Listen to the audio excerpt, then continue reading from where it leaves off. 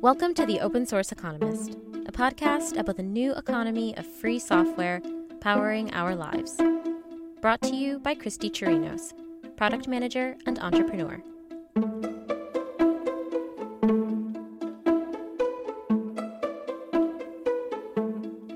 To kick off this new podcast, I'm going to tell you a story that's probably going to make you feel kind of old.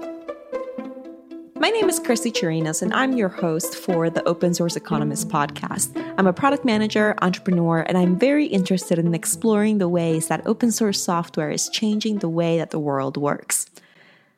But not that long ago, I was 11 years old, and I discovered the BMG Music Club. You remember the one, you buy one CD, you get 11 free. They send you a CD, you have to refuse it every month, and you get a bunch of free ones. I was in middle school, so I had the time to keep track of this chore. By this point, I loved music, and so it was totally worth it. I love Led Zeppelin as much as I love Christina Aguilera. I couldn't get enough. Lucky for me, this was also around the time that file sharing was everywhere.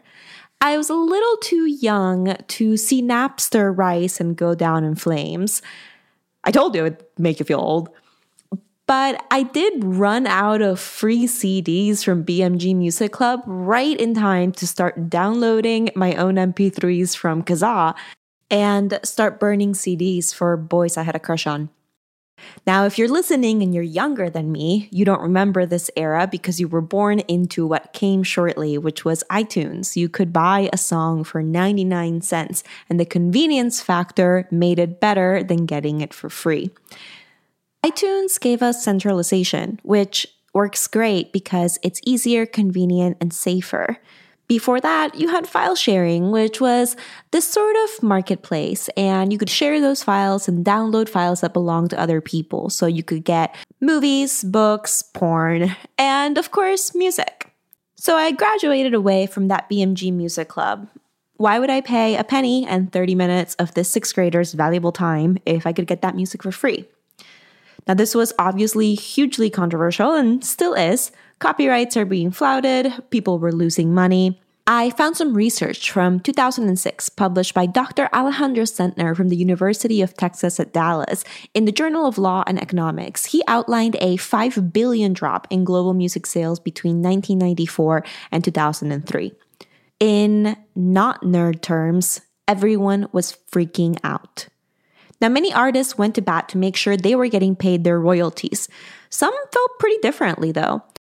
The thing about music is that music should be available to anybody that wants to hear it. Dave Grohl, the drummer from Nirvana and the founder of the Foo Fighters. That there should be no such thing as a price tag on music. Okay, maybe there's a price tag on the package that you buy. You know, you pay $13 for a CD, you get the artwork, you get the jewel box, you get the friggin' sticker, you get the whole nine, whatever. But I don't want to turn on my fucking radio and have to put a nickel in it to hear Metallica. I can understand why some people say Napster is taking money away from me. But you know what? When it's someone that has sold 50 million copies and made $50 million fucking dollars, and then he bitches about nickels, go fuck yourself, man. So, not everybody in the industry thought it was bad. Some saw an opportunity, but they weren't quite sure how to define it. A much larger group of people were very unhappy, though. And what they started to do was they leveraged one of the most powerful and, quite honestly, one of the few tools that was left, the legal system. You're probably familiar with this story, but the truth is, this exact dynamic is playing out all over our digital world. In this episode, and really the rest of this podcast, we're asking important questions. What made this possible, and how is it changing the world? By examining the past and dreaming about the future, it started to make more and more sense to start this discussion by talking to some lawyers. Yeah, sure. So my name is David Orozco. I am the Bank of America Associate Professor of Business Administration at Florida State University's College of Business. I am a lawyer by training, went to Northwestern Law School, did my undergrad in econ and finance at NYU. I'm from San Diego originally. I have written, published several articles. I wrote a textbook called Business Launch Strategy, published by McGraw-Hill. And I love teaching classes. I teach law to non-lawyers. The rumors are true. I was Dr. Orozco's student, which is why I can't stop saying Dr. Orozco. Now, so the thing about open source is that it's evolved, right? It's become a lot more mature. Now it's more diverse. I think initially it was, developers who were just sick and tired of having to deal with companies asserting their rights or stopping them. And they wanted to code and they wanted to build stuff. So I think this was very community-based when it started. And it wasn't really based on profit so much. It was just like, we want to code, right? And develop stuff. In our modern lives, we've gotten used to the following paradigm. We have money, which we exchange for the things and the services that we need. And then if we have any left over, the ones that we want. And we have a limited amount of money, so we have to figure out how to spend that money well. This is the basic economic concept of scarcity. And we consider it the driving force behind why we're always thinking about how to spend smart and earn more. We're constantly solving problems that essentially boil down to managing scarcity. Seems pretty simple and fairly universal. Or is it? Let's go back to music. On-demand music was a scarce resource for a pretty long time. I live in Austin, Texas, and people here are really into vinyl collecting. But when vinyl was our only option, you were limited in the quantity of music that you could consume. You weren't just limited by money, too. You also would have what we would call other limiting factors. For example, how much room do you have for storing those vinyls? Or do you even have a record player? This is still true as we move through other music technology, cassettes, CDs, the other many weird mediums that we forgot at this point because they never took off. One of my favorite BMG Music Club CDs was Christina Aguilera's 2002 smash hit, Stripped. And only I could play it on demand. If someone else wanted to play it, they would have to borrow it. And then while they had my Stripped CD, I couldn't play it. This item, or good in economist terms, also potentially had an expiration date. What if I scratched it? We talk a lot about technology disrupting the world, and personally, when I think about disruption, I tend to think about it in terms of the scales of supply and demand being severely altered. When it came to music, that alteration was radical. We essentially eliminated scarcity. When I ripped, that's copied the songs off the CD for those of you who are younger than me, the songs from Christina Aguilera's album onto my laptop, I could share those files with someone else, and now we would both have access to on-demand music at the same time. This wouldn't really cost us anything in any significant way. You could argue electricity, but at this particular scale, those costs were negligible. Suddenly, the basic economic problem of scarcity doesn't seem that basic. Like we said, a lot of people were losing a lot of money around this time. Those people, the people that we would call the suppliers in economics terms, tried a lot of things to figure out how to continue to exist and make money in a market where they were selling wares that were no longer scarce. They tried restrictions on file sharing. They tried distributing files that couldn't be played by anyone other than the original owner. And for the most part, these restrictions didn't do very well. What they were attempting to create is what economists call artificial scarcity. It's exactly what it sounds like. It's scarcity that isn't really there. We've taken something that is scarce and attempted to make it so that we can figure out how to sell it. Here's why economists don't like that. We're doing extra work to create something and then sell it. It's inefficient. We would laugh at a lot of versions of this. Think trying to sell air or sunlight or easily downloadable MP3s. But there are other instances in which artificial scarcity doesn't really send up any flags for us. Think bottled water, or you know where this is going, software. And there are reasons that have to do with value created for that. And so that's where the open source movement was born. Here's Dr. Orozco again. And I think the community aspect of it was really the driving force and not the money aspect. Later, what happened was people realized that they could make some money off of open source. We can monetize it, to use that language, monetize open source, or incorporate it into a business model, right? A business model. Around the 1970s, many of the pioneers of what is now the open source movement worked for big technology giants on proprietary software. And they realized that their labor wasn't just going into creating software. Their labor was also going into the creation of artificial scarcity. That's pretty frustrating. And it's also a well-documented economic problem. That's the term of economic inefficiency. It's also known as the market failure. And all that it does is it outlines a place where the free market fails. Economics is full of these examples. We don't like them because they create waste and they make things more expensive for people. But we're also not little robots. They're also just kind of annoying. So open source software basically asks this question. Instead of creating artificial scarcity, what if we just don't? Open source software, from a definitional standpoint, I'm going to take a stab at it and say that it's basically software where whoever created the software, the creator, the coder, doesn't want to resort to the default rules of intellectual property or copyright law in particular under the US system, which is a default system of all rights reserved. Some of you may have heard copyright, all rights reserved. There's a lot of meaning in that, a lot of history in that. We can go into that if you want, but basically the default rule set from the very beginning is that whoever writes something or creates something like code gets all the rights with copyright. And, somebody who creates code gets the copyright.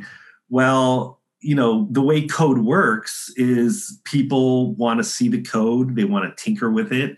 They want to expand on it, build on it, build a community. And the all rights reserved default paradigm, if you want to call it that, isn't designed for that. It basically puts a big stop sign that says, hey, you better get permission first, or clearance first, or pay a royalty. At the core of this radical rebellion was something pretty unglamorous, a terms of use. Those licenses that you accept and you never read, that right there is the core of a defiance of artificial scarcity. So people started to learn to code more. And all of a sudden they were hitting these walls of, lawyers are contacting us, we're going to court or whatever, we're getting threatened. So how do we get around that? Well, leave it to some engineers to figure out an engineering solution to that legal problem. We are going to basically take away the all rights reserved, starting point. And through a contract, because if you download this software or if you start using it, you first have to agree through contract now that you're not going to treat this as a property right. I'm the creator and I'm not treating it as a property right. So I'm going to basically transfer those sets of instructions through this legal mechanism, a contract, a license, to anybody else, the community that wants to develop it. I was curious. So, of course, I asked Dr. Orozco, if all of this comes down to a classic legal contract, what happens if the contract's violated? Well, the thing about contracts, and this is a great question, the thing about contracts is you always have to read the terms.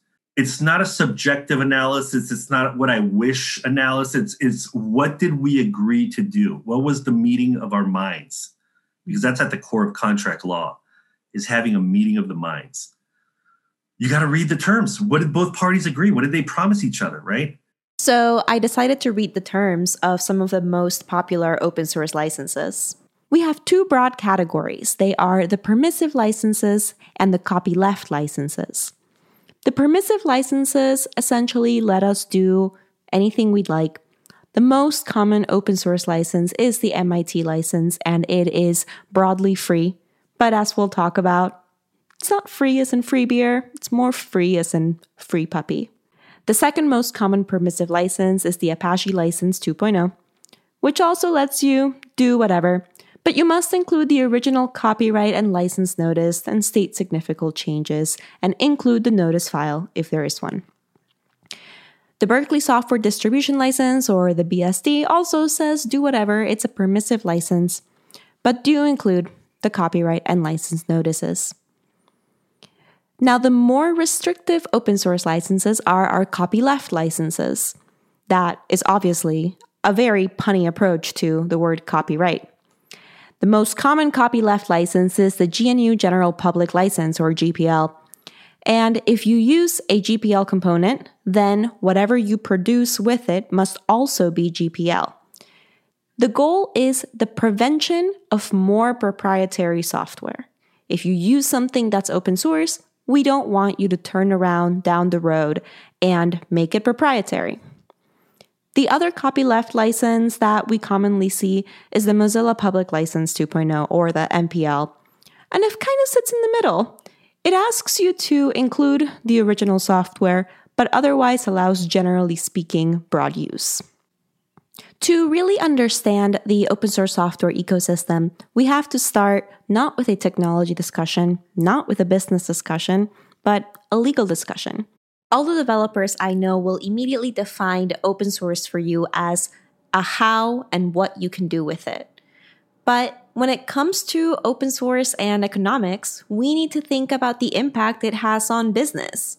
Developers are creating contracts. What does that mean? Explain it like you're explaining it to children. How could a developer just come up with a contract? What are the actual mechanics of saying, actually, forget that default thing that the entire world is doing. Here's the law that I want to exist under. How does that work? The way it works is you get beat up, right? You get harassed, or you get threatened, or you get sued. And that's where big companies come into play, the ones that really benefit from the operate in under the all rights reserved model. And they make money doing that. So the way I would explain it to somebody at that level would be to say, hey, if you're a movie studio and you spend a ton of money, creating a movie and hiring all these great actors and everything, you're going to try to make money off of that, right? Or else you'll go bankrupt. Are you going to let people rip off your movie and just copy it online and just distribute it? Probably not, because you're not going to make your money back. Mm-hmm. Same thing with software back in the day. It was all built in-house under one roof, and they wanted to control the aspects of that software. It was a threat to some company's business, right? Mm-hmm. So that's how it kind of, I think, started was, there were fights, there were battles. It wasn't a pretty process. It wasn't clean. It wasn't neat. There was a lot of animosity and a lot of liability, right? When it comes to discussions of digital-related artificial scarcity, ultimately, it's going to come down to the legal system to figure out how we move forward. Companies and individuals that have succeeded at ending up on the right side of this discussion often find themselves doing pretty well. I asked Dr. Orozco what we could learn from them. Well, I mean, listen, if from a very high level, you can learn a lot, right? Which is the idea that contracts matter a ton. Relational contracts are the ones that matter a lot, right? How do you design terms in your contract that create this relational perspective that builds trust over time, that builds cooperation, reciprocity, flexibility? This is the process of incorporating the law into a successful and proactive business model. When it comes to music, you know how the story ends. First, Apple comes in and sells you songs via iTunes for $1, but then we move into the streaming era. At its core, the streaming era did a very similar thing.